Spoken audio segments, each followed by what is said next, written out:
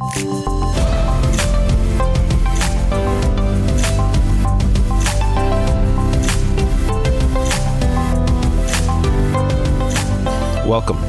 to the X29 podcast. I'm your host, Jeff Metters.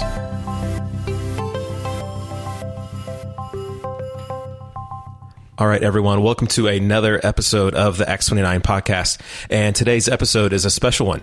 We are doing a new feature with our Mailbag episode where we've got questions sent in through Instagram. So brace yourselves, listeners, for a little bit longer episode than usual as we open up today's Mailbag with today's guest, our president, the El Presidente of X29, Pastor Matt Chandler. Matt, how are you? Man, I'm doing really well. It's great to be here with you. I've loved the podcast, so great job. Oh, thanks, man. It's an honor to serve our brothers and sisters in X29. And you and I go way back, probably further than you know. The first time I heard you teach and preach was at South Padre Island. Oh my gosh, Cross Camp. Cross Camp. Do you know who else was there? This might blow your mind. Shane and Shane were doing the music. Yeah. John Tyson was there. Wow. John Tyson was a youth minister. Oh, man. And brought his kids to Cross Camp. We need to do like a 30 for 30 on Cross Camp. On Cross Camp. Listen, I hired most of those people on staff. Josh Patterson, Jason Holloman. They were all Cross Camp staff. Yeah.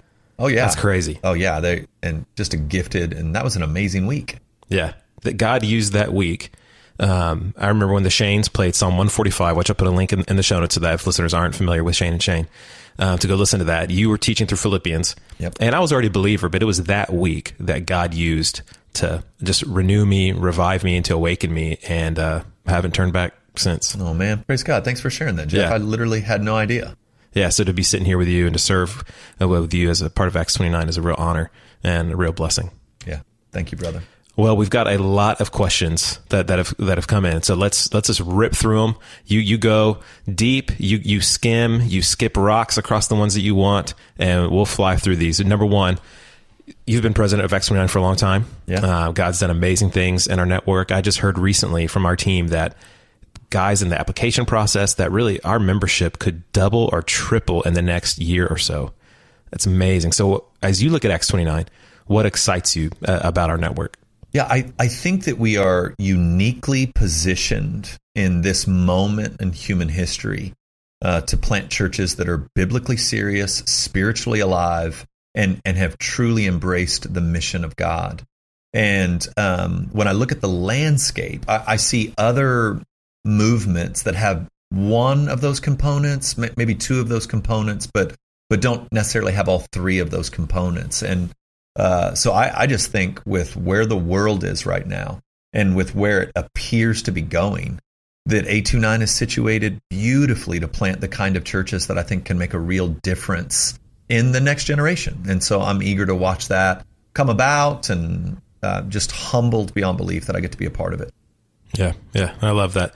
You serve us in this way and always give us that pastoral and prophetic voice to our network. So I'm grateful for you, and I know that's for many brothers in X29 as well.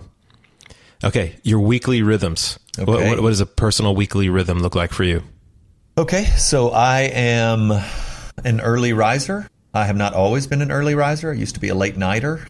Kids took that from me as they got older, and as they got older, I had to get up earlier in order to get the quiet space that my heart yearns for. And so I get up at about 5, Monday through Thursday, and I spend, probably an hour and a half just in the scriptures, in prayer, same seat at my kitchen island, just trying to orient my heart around the beauty and grace of Jesus. And then I have established a rule of life, if you will, that takes advantage of every transition in my day to reorient my heart around who God is and who I am in Him. And so that rhythm, it looks really similar in that I've tried to create space. I haven't tried to create space. I've created space at least 15 minutes between any series of meetings or events that I have during the day so that I can lay what just happened down before the Lord and pick up a heart for what's coming next. And again, it's just a simple practice. It's not It's not anything, I don't think it's anything profound. It's just if brothers would do it, if sisters would do it, where they refuse to give into the tyranny of cascading meetings and cascading events, where they don't come up for air until they head home. And so I'm building in at least 15 minutes between. So when you and I are done here, my next thing isn't for 30 minutes now, by the grace of God. It just worked out that way today. And so I've got 30 minutes. And what I'm going to do is I'm going to try to get a sense of how well this went and thank the Lord for that. Leave anything there that I need to leave there. And then I'm going to start to try to transition into what I have next prayerfully. Asking God to give me wisdom for it, asking him to give me insight into, is there something I need to hear from you in this moment? I might open up my journal and reread some of the notes I made this morning, things that I wrote out that I wanted my heart to be attuned to today based on the scripture that morning. And then I'm just going to do that throughout the day. I will physically, when I leave my office, I'm at my office now. When I leave my office, I will put my hands flat on my desk. And I will simply pray a prayer of thanks that God does not need to sleep. He never slumbers, that he has never reached the end of his bandwidth.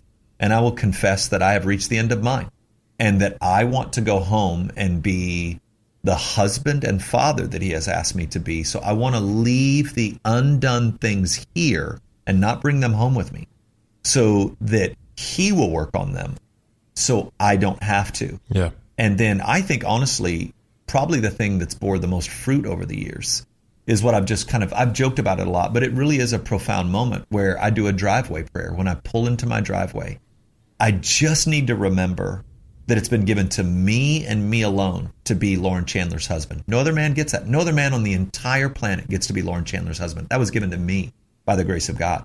And no other man gets to be Audrey, Reed, and Nora's daddy. Nobody. I do. I have a special authority. I have a special power. I have a special that's been given to me by God, entrusted to me by God.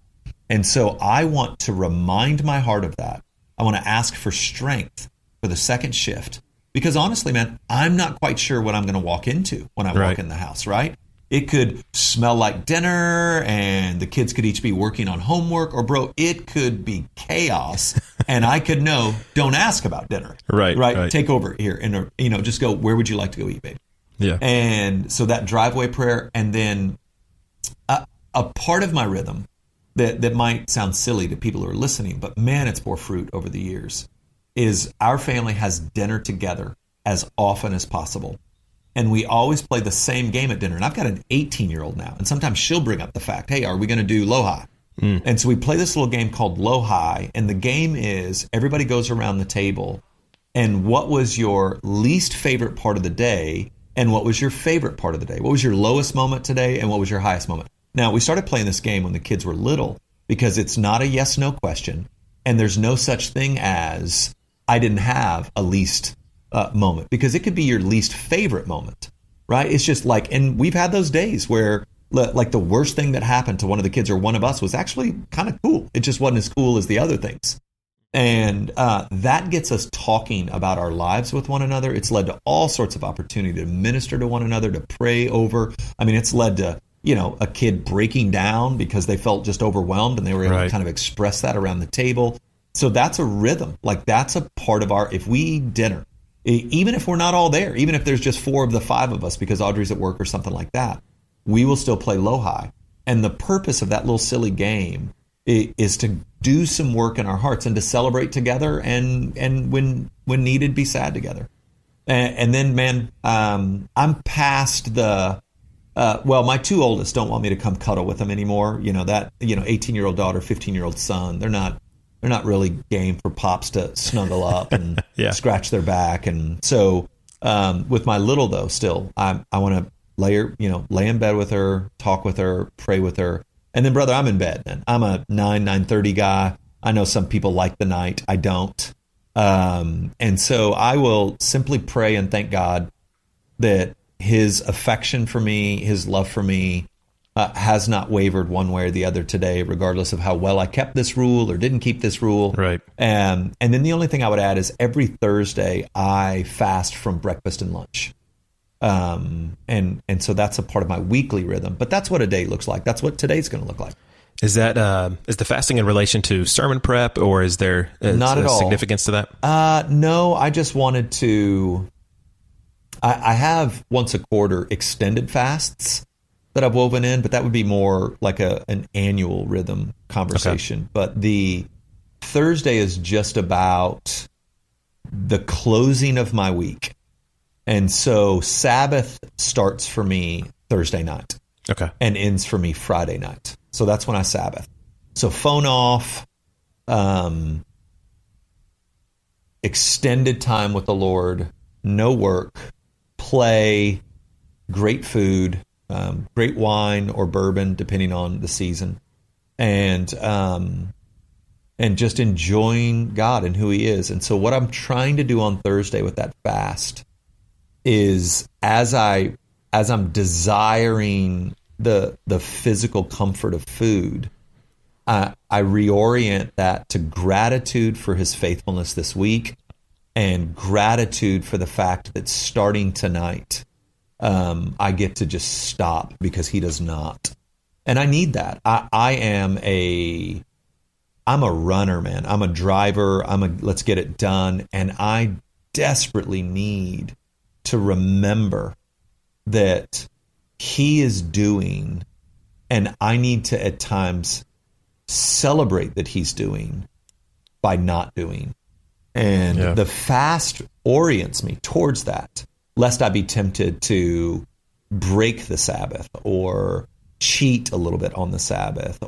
And so that's what Thursday's fasting is about. Yeah. It's not really tied to sermon prep at all. Okay.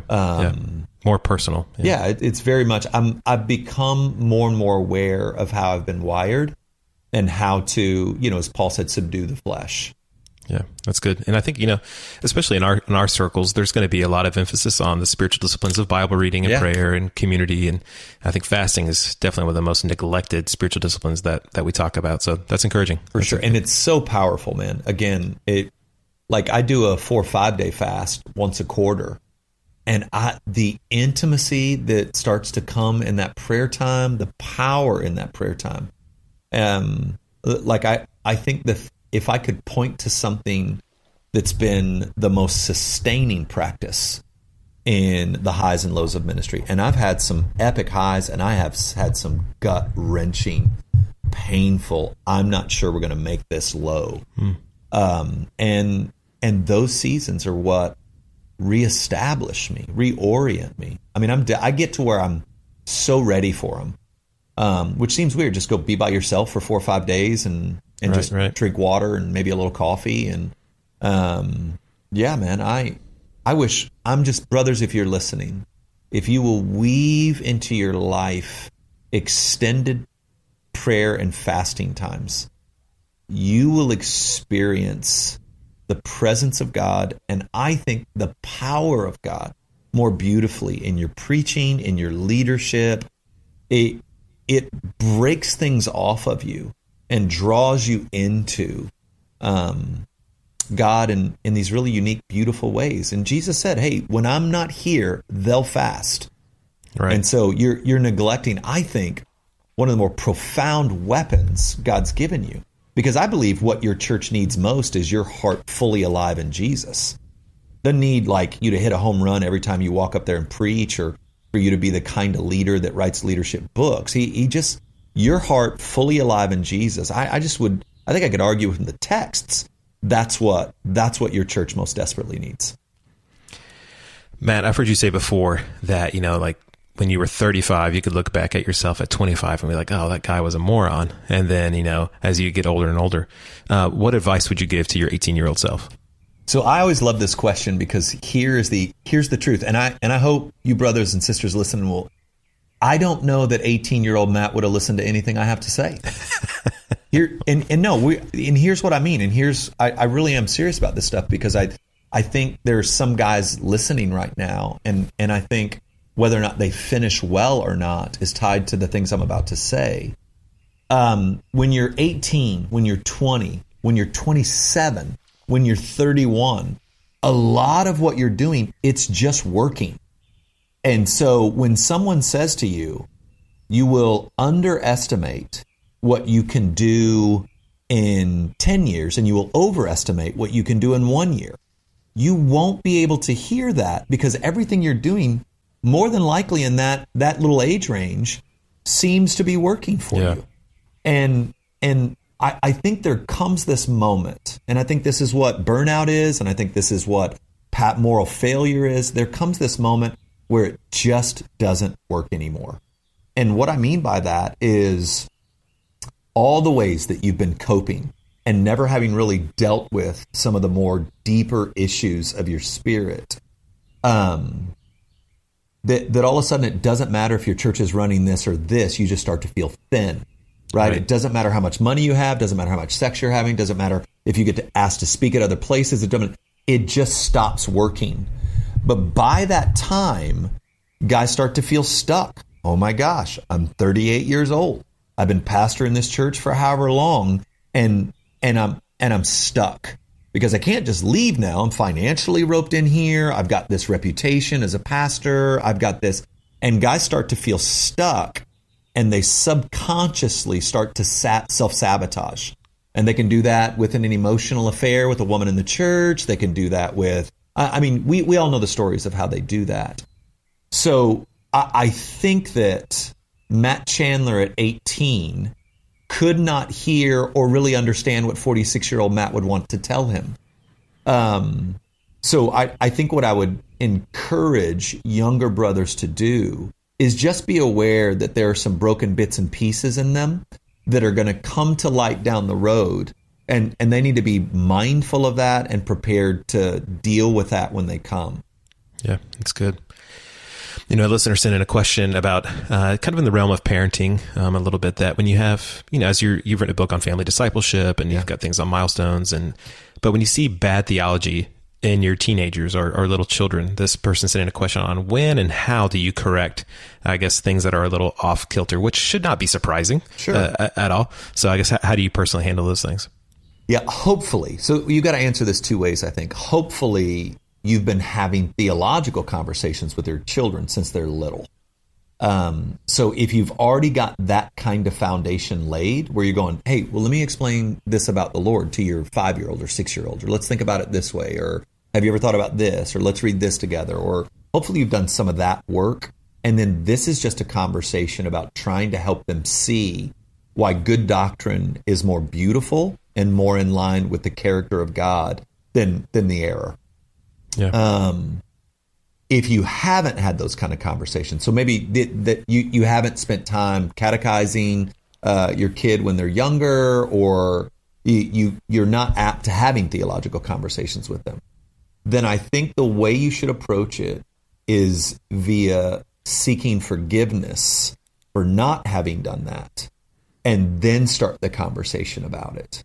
I think and not like, oh, I'm so sorry you've landed on this depraved, wicked doctrine, but God has asked me to love you in a way that I have failed to love you. I need you to forgive me. And here's something the way I need to repent is by having conversations with you around the nature and character of God.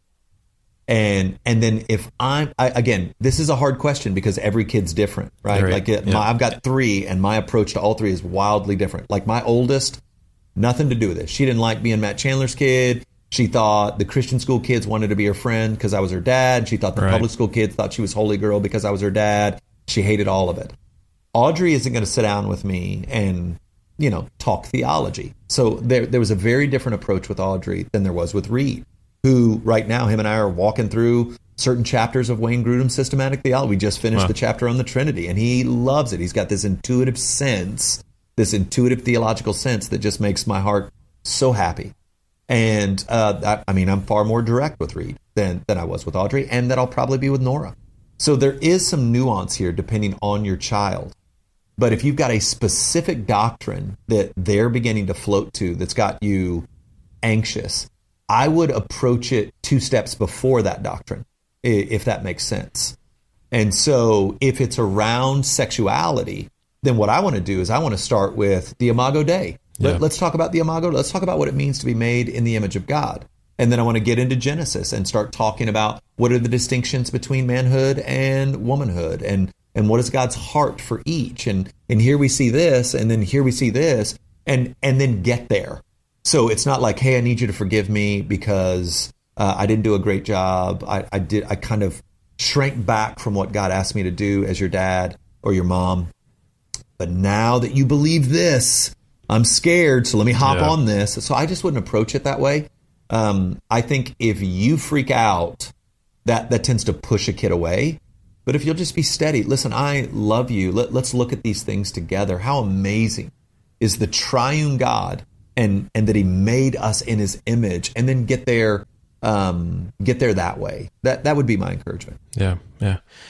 Matt, maybe you could tell us about briefly how you discerned your call to be a pastor, and then like how other people. So maybe we focus on how can someone discern their calling to be a pastor, because you've got your story and everyone's story is different. But how could someone discern whether or not they're being called to pastoral ministry? Yeah, this is such a great question. I am such a believer that is a communal decision. The number of guys that have come up to me over the years telling me they feel called to pastoral ministry, and I began to ask what church they're in and how they're serving in churches, and they can't answer that question. It leads me to believe there really is a hole here. Yeah. The guys I know that are faithful over the long haul had a period of their lives where they were making someone else look better.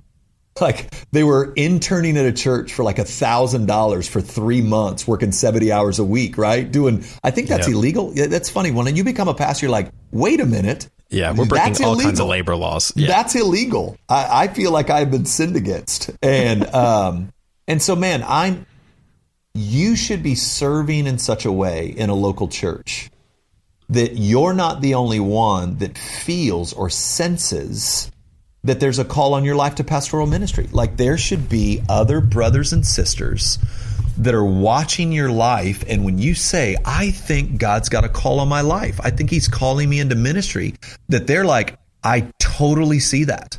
I totally see that. Like my first teaching gig was like 6th grade boys at First Baptist Church of Texas City, Texas. Yeah. The first group that I had to consistently prepare for was 6th grade boys. It was a 6th grade boys Sunday school class at First Baptist Church of Texas City, Texas. That's where I started. And then I made the show, man. I got to do the all, elementary school gathering. There you go. So that's when I knew. That's when I knew God was on something. I had a call on my life. So I would say, man, serve locally in such a way where others begin to see what you sense, and then speak into that and champion that for you. That's a lot better way than you liking podcasts and books, and so assuming that because you like podcasts and books and you like the idea of preaching and teaching or leading, that you're called into ministry.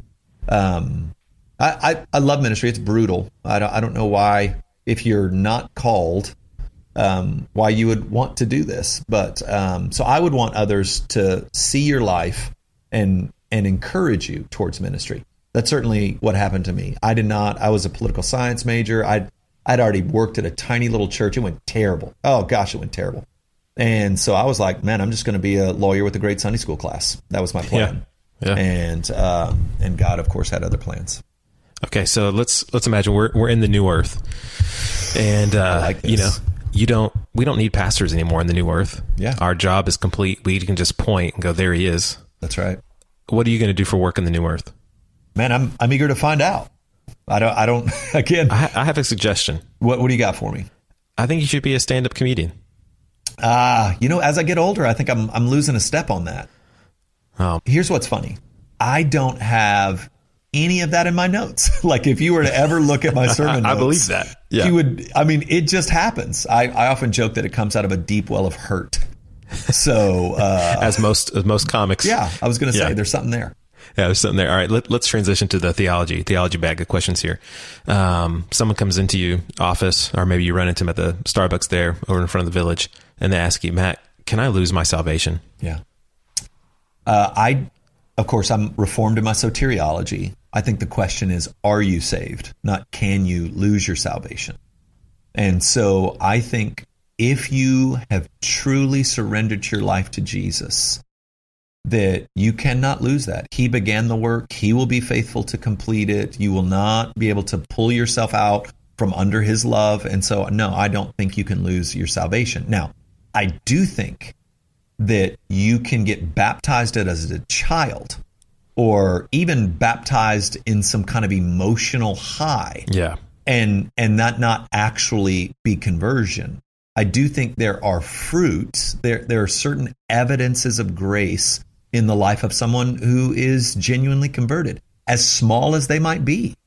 But I think they're there. So I do not believe that you could, and I don't think the Bible supports that you can lose your salvation. I know the big Hebrews passage that everybody wants to talk through, but I don't think that's teaching what some will make it say. Yep.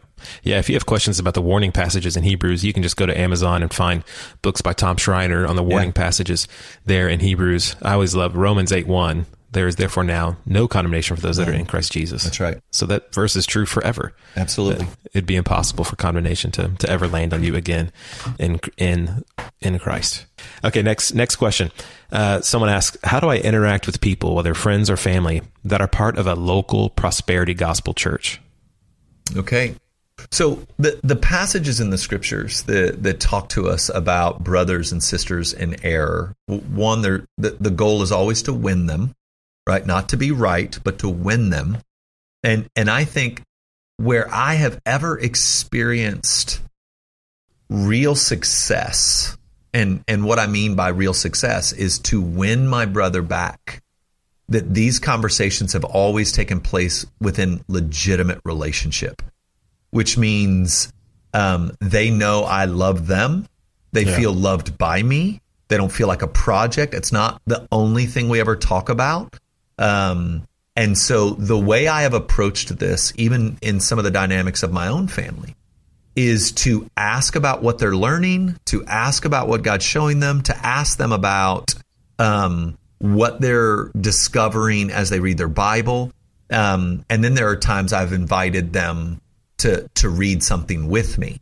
And so that we can just dialogue about it. And I'm trying to let the Holy Spirit be the Holy Spirit rather than try to be the Holy Spirit for them. And so like even on kind of weightier doctrinal matters, that's always been how I've pursued it. Let's study this together. Let's look at this together. And not let's look at your bankrupt prosperity gospel together. Hey, what do you think about, what do we do with this? Or how do you make sense of this? Or, ask questions, be genuine, have a real relationship with. That's not my whole relationship is trying to win you away from this bad doctrine. Yeah. But I think it's a dangerous doctrine. I think it's no gospel at all. And so I do think you should approach and be courageous in your approach to someone who's not only drifting that way, but maybe right in the middle of it. And so that would be how I would encourage you. You do need to have the conversation. But in all things, man, I think it's how you go about having that conversation, what the relationship actually looks like.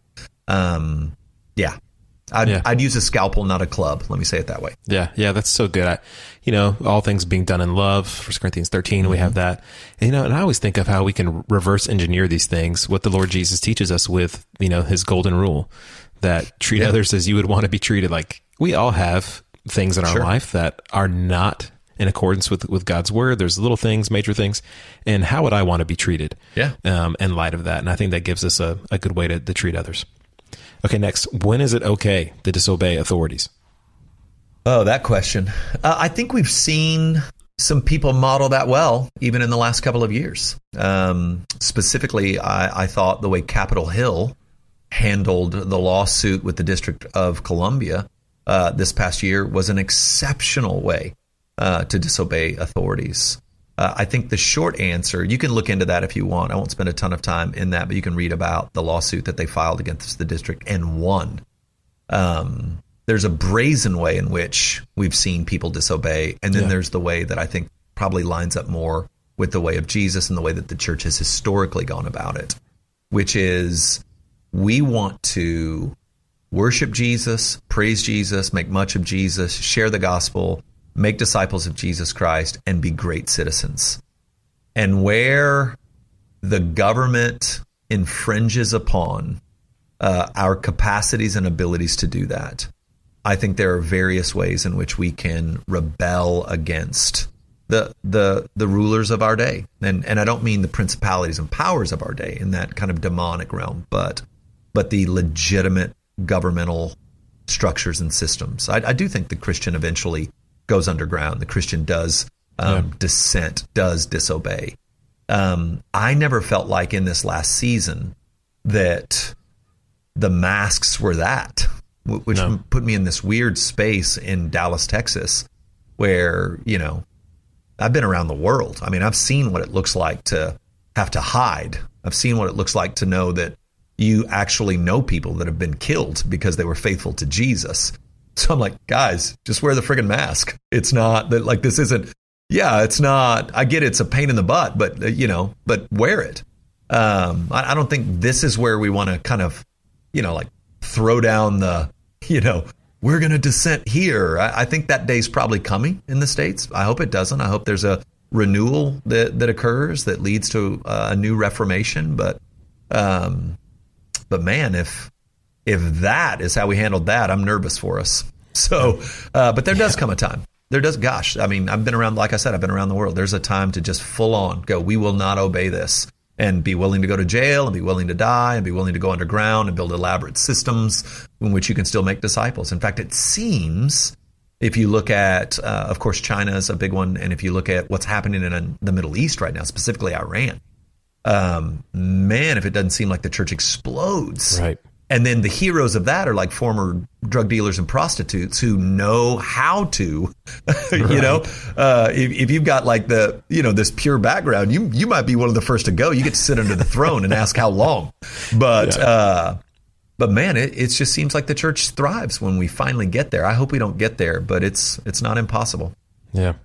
Do you have any sense of what, the Lord might be doing in the church in this season of life? I mean, it's been crazy. Yeah. What do you think God's up to? So I am not necessarily an optimist. I certainly have to fight against my own natural cynicism and skepticism, but I think I'm really excited about what God's doing right now. I think if we might be renewed and reformed in some ways, golly, I think we're built for this moment. Yeah. I think we're built for it. So I'm preaching through Revelation right now, and one of the passages that I preached on last week was chapter 14. And in chapter 14, this angel goes out from under the throne, and it's saying, Babylon, Babylon has fallen. And he's calling, it's actually a heralding of the good news that Babylon, with her sensual seduction, has fallen. And as I started kind of trying to make sense of that passage, it's 96 AD. Yeah. Rome's far from fallen. Rome's like almost at its peak. And here's this angel coming out, and it's being written to these people that are clearly looking around at Rome and going, no, she hasn't. No, she has not fallen. She is stronger than, her licentiousness is stronger than ever. Her violence is stronger. They'd been suffering for 30 years. And here's John saying, Jesus said this angel goes out and says Babylon's fallen. But really what's happening is the angel saying that people are waking up from the drunkenness of her lies. And I think we're in a moment where a lot of people are seeing all the hurt, all the division, all the anger, all the sexual brokenness. And they're like people that have been drunk who are coming out of their drunkenness. So think about it. I mean, the image. Their head hurts, they feel a little sick, but they're starting to come to their senses. Right. And if the church would be the church, and if we could not, I wish we had time to get into, I have so many thoughts around this whole sola scriptura versus solo scriptura, and how this solo scriptura approach is just killing the church's ability to walk in power and to reach the lost and to make serious disciples. But man, I think if the church prayerfully and seriously can step into this moment, we might see that thing that so many of us are so hungry to see, an outpouring of the Spirit of God in our day, a renewal and a new reformation where things go back to, they don't go back to, they become the thing that I think the reformers were trying to build. I think it got off kilter, and we're the back edge of some of that. But man, what might God do? And so I think we're made for the moment. I just think we've got to have some guys with some courage, and we've got to stop measuring success by butts in seats and dollar bills and sizes of buildings. And I think we've got to scrap the church growth strategies. I do. I think we do. And I think we have to be very serious about discipleship, the Bible, power. Got to be serious about power.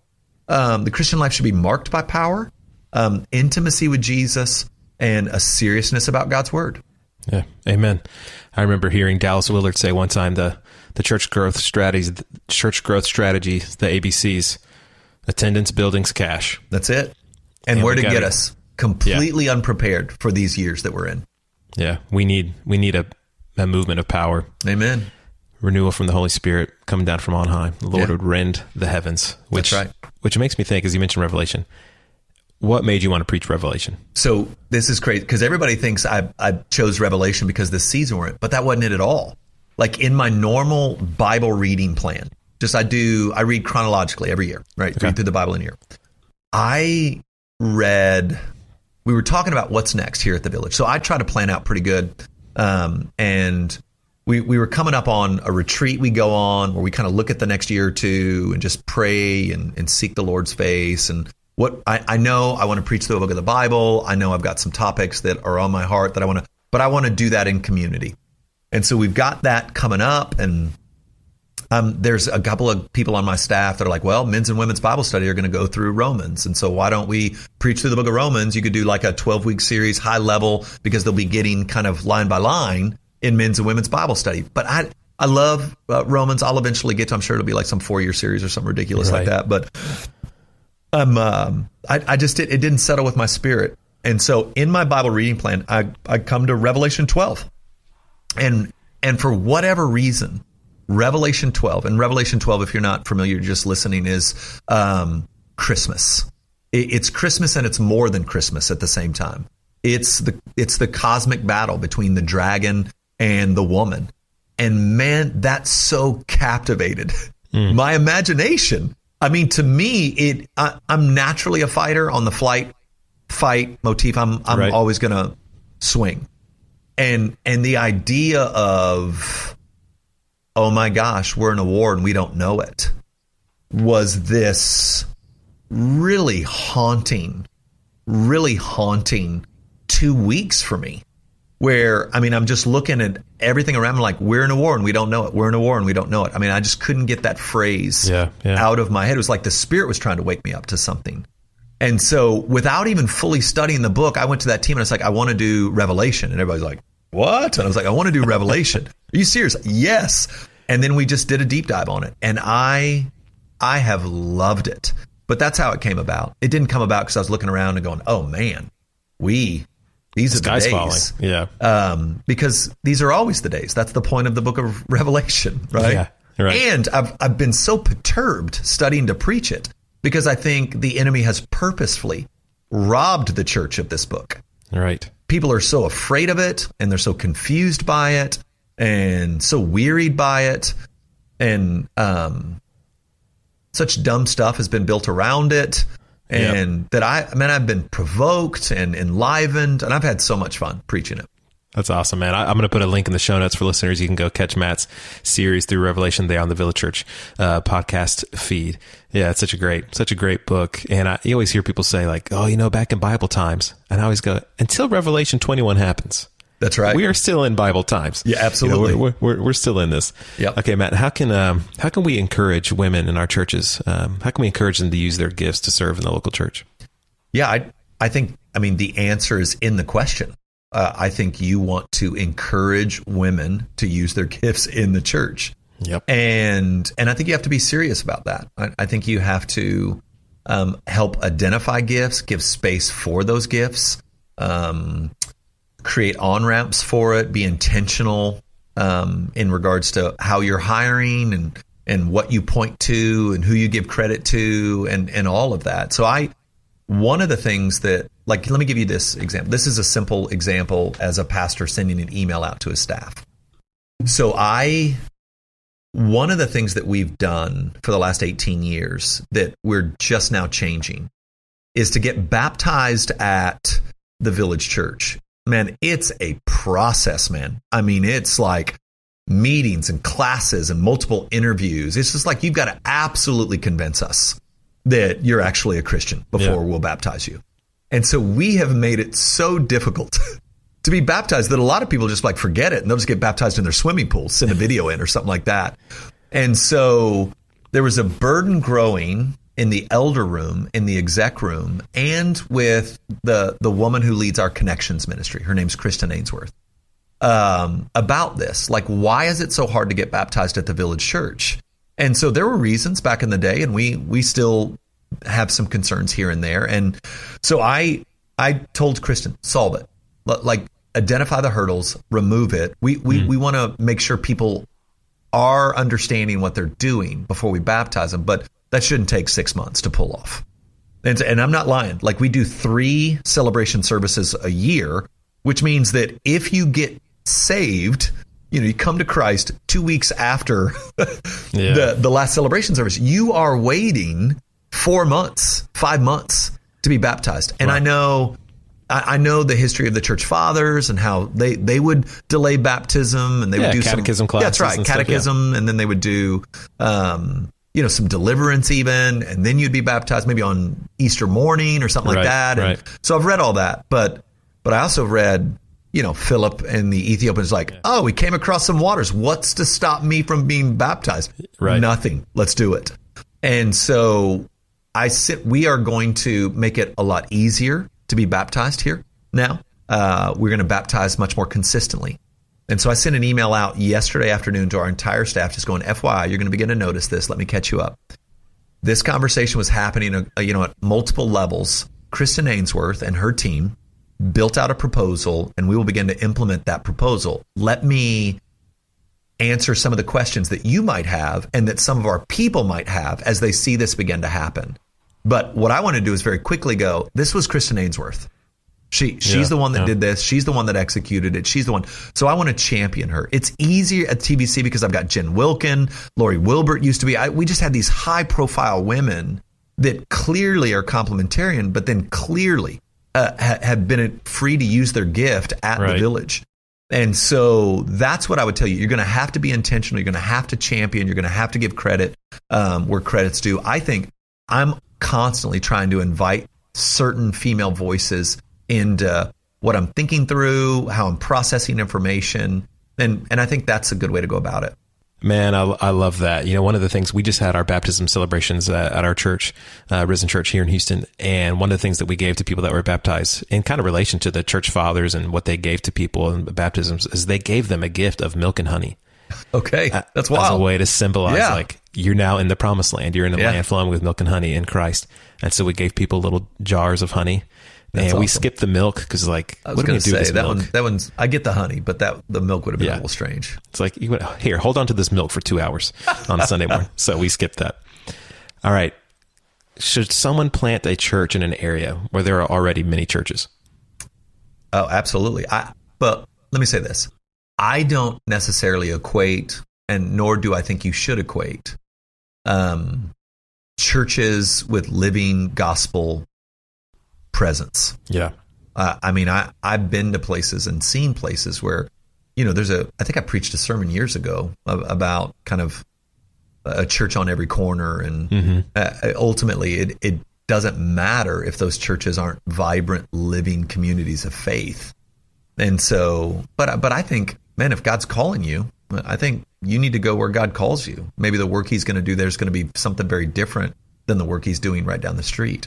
Now, I'm all for, primarily, I want to plant churches among unreached peoples and unreached areas, or, areas that are in decline or difficult places. I love to plant in those spaces. But I also know, man, if God has placed on your heart, a people that you just so want to see really follow after him and come to know him, you've got to obey that call.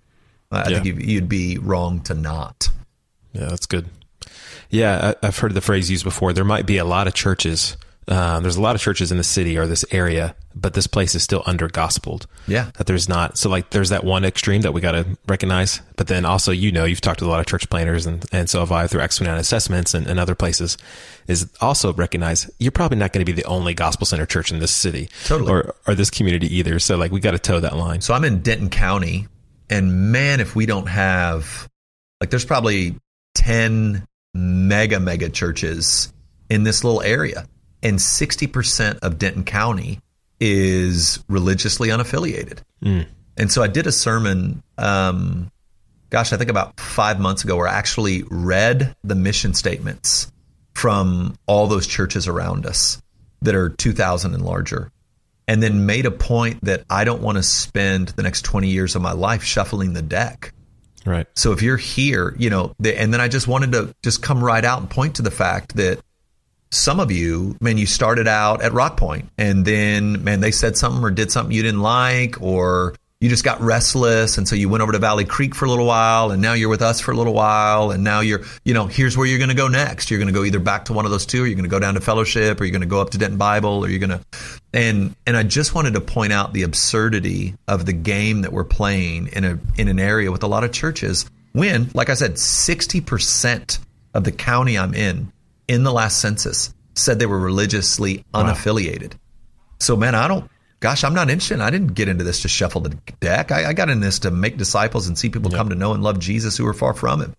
And so I've been on this tear of who wants to come with me. This is what I'm going to be about. This is what we're going to be about. Who's coming? And if you're not coming, I love you. There's great churches. Take the off-ramp. Yeah. Yeah, we are in X29. We don't want to be interested in a sheep trade market. No, gosh. And how boring is it? Yeah, we want to make disciples, converts. We want baptismal water splashing all over the ground. That's right. That's what we're interested in. Okay, in light of everything we've just been through in the last 18 months, how do you think the way we're going to do churches is going to change?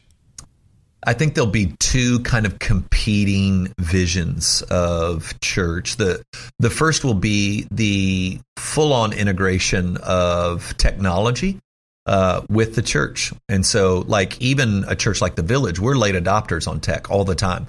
Like, we had never live streamed until this happened last March. Really? Literally never live streamed. Now, our sermons were always available, always with a caveat of, hey, don't use this as your church. I think that's still there. But we had never live streamed.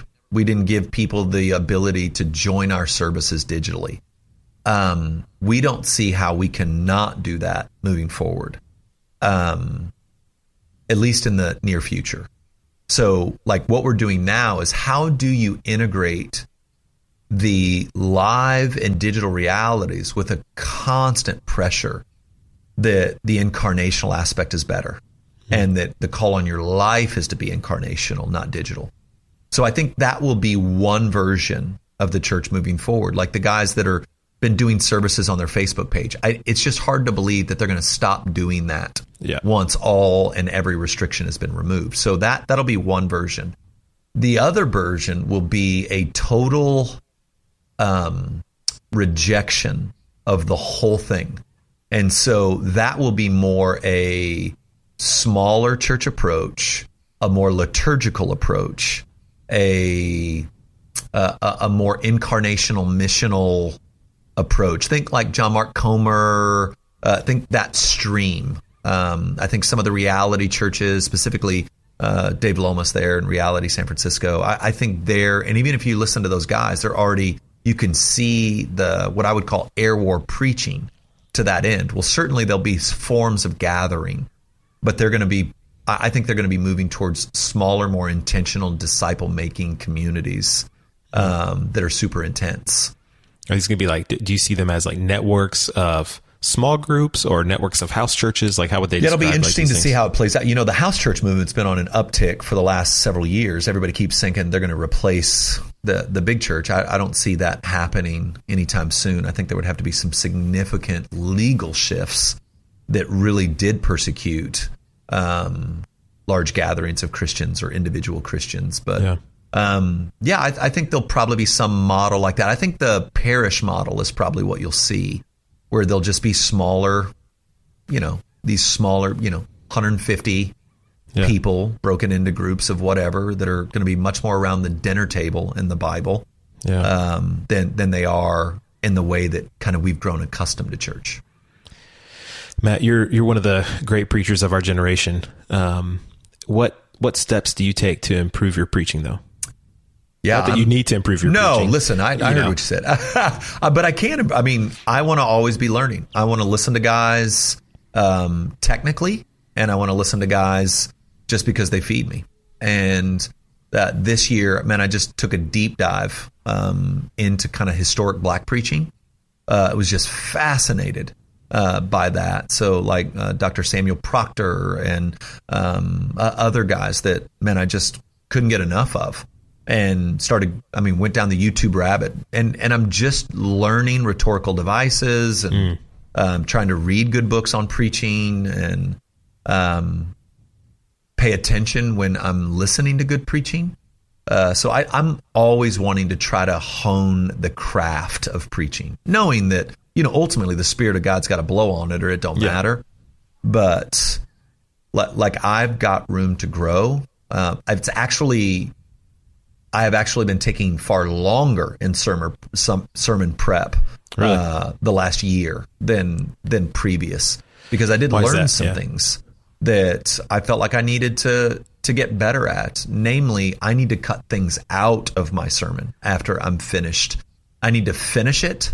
I need to walk away for a couple of days, and then I need to come back with the intention, and added 3 or 4 hours with the intention of shrinking this down. And getting it shorter with a little more punch. And so I think because of my personality and how animated I am, that I can go 45 and 50 minutes. I don't think I need to be going 45 and 50 minutes. I think we can accomplish the same thing in 35 to 40. And it might even be a little more punchy. And so that's what I've been working on. But man, I'm always wanting to grow. How do you discern when, you're not a full manuscript guy, right? No, not at all. So how do you discern when you're breaking from your outline or amplified outline? Like, is this just a rabbit trail that I want to chase, or is the Holy Spirit leading me? Like, I need to go this way. So that's part of my process and preparation, where I want to begin to talk out loud, almost preach the sermon to myself, and see where my mind tries to go, and then discern in the moment. Okay, does the Holy Spirit want to use that in this man, or do I need to, with great discipline, go, no, that doesn't go here. I'm trying to do as much of that before the sermon as possible, and then be really mindful in the sermon. So now it's a much more intentional decision to chase that, as opposed to leave it alone, than maybe historically, where I wasn't even mindful. I would just go. And again, I think it's producing better sermons from me, not worse. So, yeah, that's helpful. Well, what would you tell a young planter who's considering joining X29? They're cruising the X29 website, checking stuff out, reading the competencies. What would you tell them? Yeah, we are very seriously committed to planting churches that love the Word of God, that are filled with the power of the Holy Spirit, and that won't shrink back from the mission or capitulate to culture. And so I would love to have you join us, man. It's going to take a lot of us. And man, X29 isn't perfect. We stub our toe just like everybody else does, but we are a brotherhood that loves one another deeply and is serious about the things of God. We are serious about the Bible. We are serious about theology. But our posture isn't necessarily polemical, but missional. So we're not worried about constantly defending the truth as much as what we want to do is proclaim it and reach people with it. And so I hope that as we've matured, we're not near as combative as we once were. So I'm just inviting you into that. We're committed. We're heading forward. We got big plans. God's been blowing us away and how he's blessed those plans, and I couldn't be more excited about where we're headed. Yeah. Amen. Amen. Well, and kind of in that vein of a question, kind of similar, what's the best advice you'd give to a young pastor? Yeah, the best advice I'd give to a young pastor is to have those space. Well, the first and foremost is to cultivate a heart that's fully in love with Jesus and fully alive in Jesus. And I think the first and great task of the pastor is to love Jesus as deeply as the grace of God will allow him to. And so I said it earlier in the podcast. I would say it again. I think you should pay attention to the rhythm of your day, your week, your month, your year. And man, if you're not intentionally weaving in what I need most is to be with Jesus. Yeah. Then man, I think the rest of it, man, is just going to be so hard. So hard. And so, man, anyone who's been listening to me lately, pastors, I'm trying to say to you, you need an intentional plan to orient your heart around Jesus and do it over and over and over again, and try to do it every day, and then have weekly rhythms that orient your heart, monthly rhythms. Like I said, I'm once a quarter leaving for 4 or 5 days. And maybe you're like, there's no way I could do that. Well, then great. Leave for a day. That's how I started. Like if you heard me talk about this 5-10 years ago, I spend 1 day a month. It's called the day. And I would go out and just fast all day and spend that day with just Jesus in my journal. But now I'm in a place, just because organizationally where we are and our size dynamics matter, where I'm taking full weeks that then I just leave. Then I just go be alone with the Lord. And so I think if we're going to fulfill what God's given us to do in our day, pastors, specifically young pastors, are going to have to start now. Because man, you are pastoring in. I've been pastoring for over 20 years. This is the first season that's truly no win. Like it just doesn't matter what I do or what I say.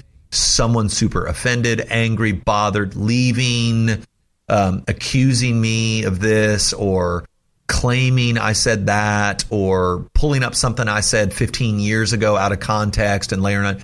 And man, if you're not really secure in God's love for you in Christ, you're not really secure in, I'm going to please the Lord and let all this be what it is. Man, I just don't know how effective you're going to be as a minister. And so give yourself over to cultivating a love relationship with Jesus Christ. Yeah, that's great. Amen. It makes me think of John Wesley's Holy Club questions. That's it. And one of the final questions that he asks in his accountability time in group is Christ real to me? Yeah, such a great question. Man, if we could all answer that with a resounding yes, and Amen. Here's how Christ is real to me. Yeah. That's what we desperately need in our day. Absolutely. All right. Final 3, Matt. Great book you've read recently you'd want to recommend. Okay. This isn't Boys in the Boat. I don't know so Boys in the Boat is a great historic narrative about the 1936 men's 8-man row team that went to Berlin. And this might sound really crazy, but I was cheering in my truck like an idiot. I listened to it on Audible. I cried a couple of times in listening to it. I was stirred up. I was encouraged. I love that book, Boys in the Boat. All right, Boys in the Boat. All right, second one. What's your go-to order in a coffee shop? Woo! I'm a long black. What Frappuccino are you getting? Oh, okay. I don't listen. I'm not a sugar guy. I'm really not a sugar guy. So I'm a long black. Perfect. And hope they know what they're doing. Yeah. All right. Yeah, I was hoping, it's like, hopefully he's not like, I get the strawberries and cream Frappuccino with extra whipped cream. That's what I was hoping. Oh my gosh, I'd vomit and fall asleep. I can't do that amount of sugar. All right, final one. Your favorite verse in our sacred text and why? Oh, easily for me, it's Ephesians 3, starting in verse 14. For this reason, I bow my knees before the Father, from whom every family in heaven and on earth has been named, that according to the riches of his glory, he may grant you to be strengthened with power through his Spirit in your inner being, so that Christ may dwell in your hearts through faith, that you, being rooted and grounded in love, may have strength to comprehend with all the saints what is the breadth and length and height and depth. And I love this. and to know the love of Christ that surpasses knowledge, that you may be filled with all the fullness of God. And of course, the famous one is the one right after that, right? Now to him who is able to do far more abundantly than all we should ask. But that idea of being strengthened in the inner man, in that deeper place, and to know, and I would argue experience the love of God. So when I talk about this, I talk about embodied doctrine. That it's not just something I know, it's something that's permeated me so that I've embodied it. And I think that's what this passage is talking about, an experience of the love of Christ that has transformed you, that requires you to live differently because it's gone beyond what your mind can talk about him, that there's something that happened in you, in that inner man. It's been strengthened by the Holy Spirit. It's emboldened your faith.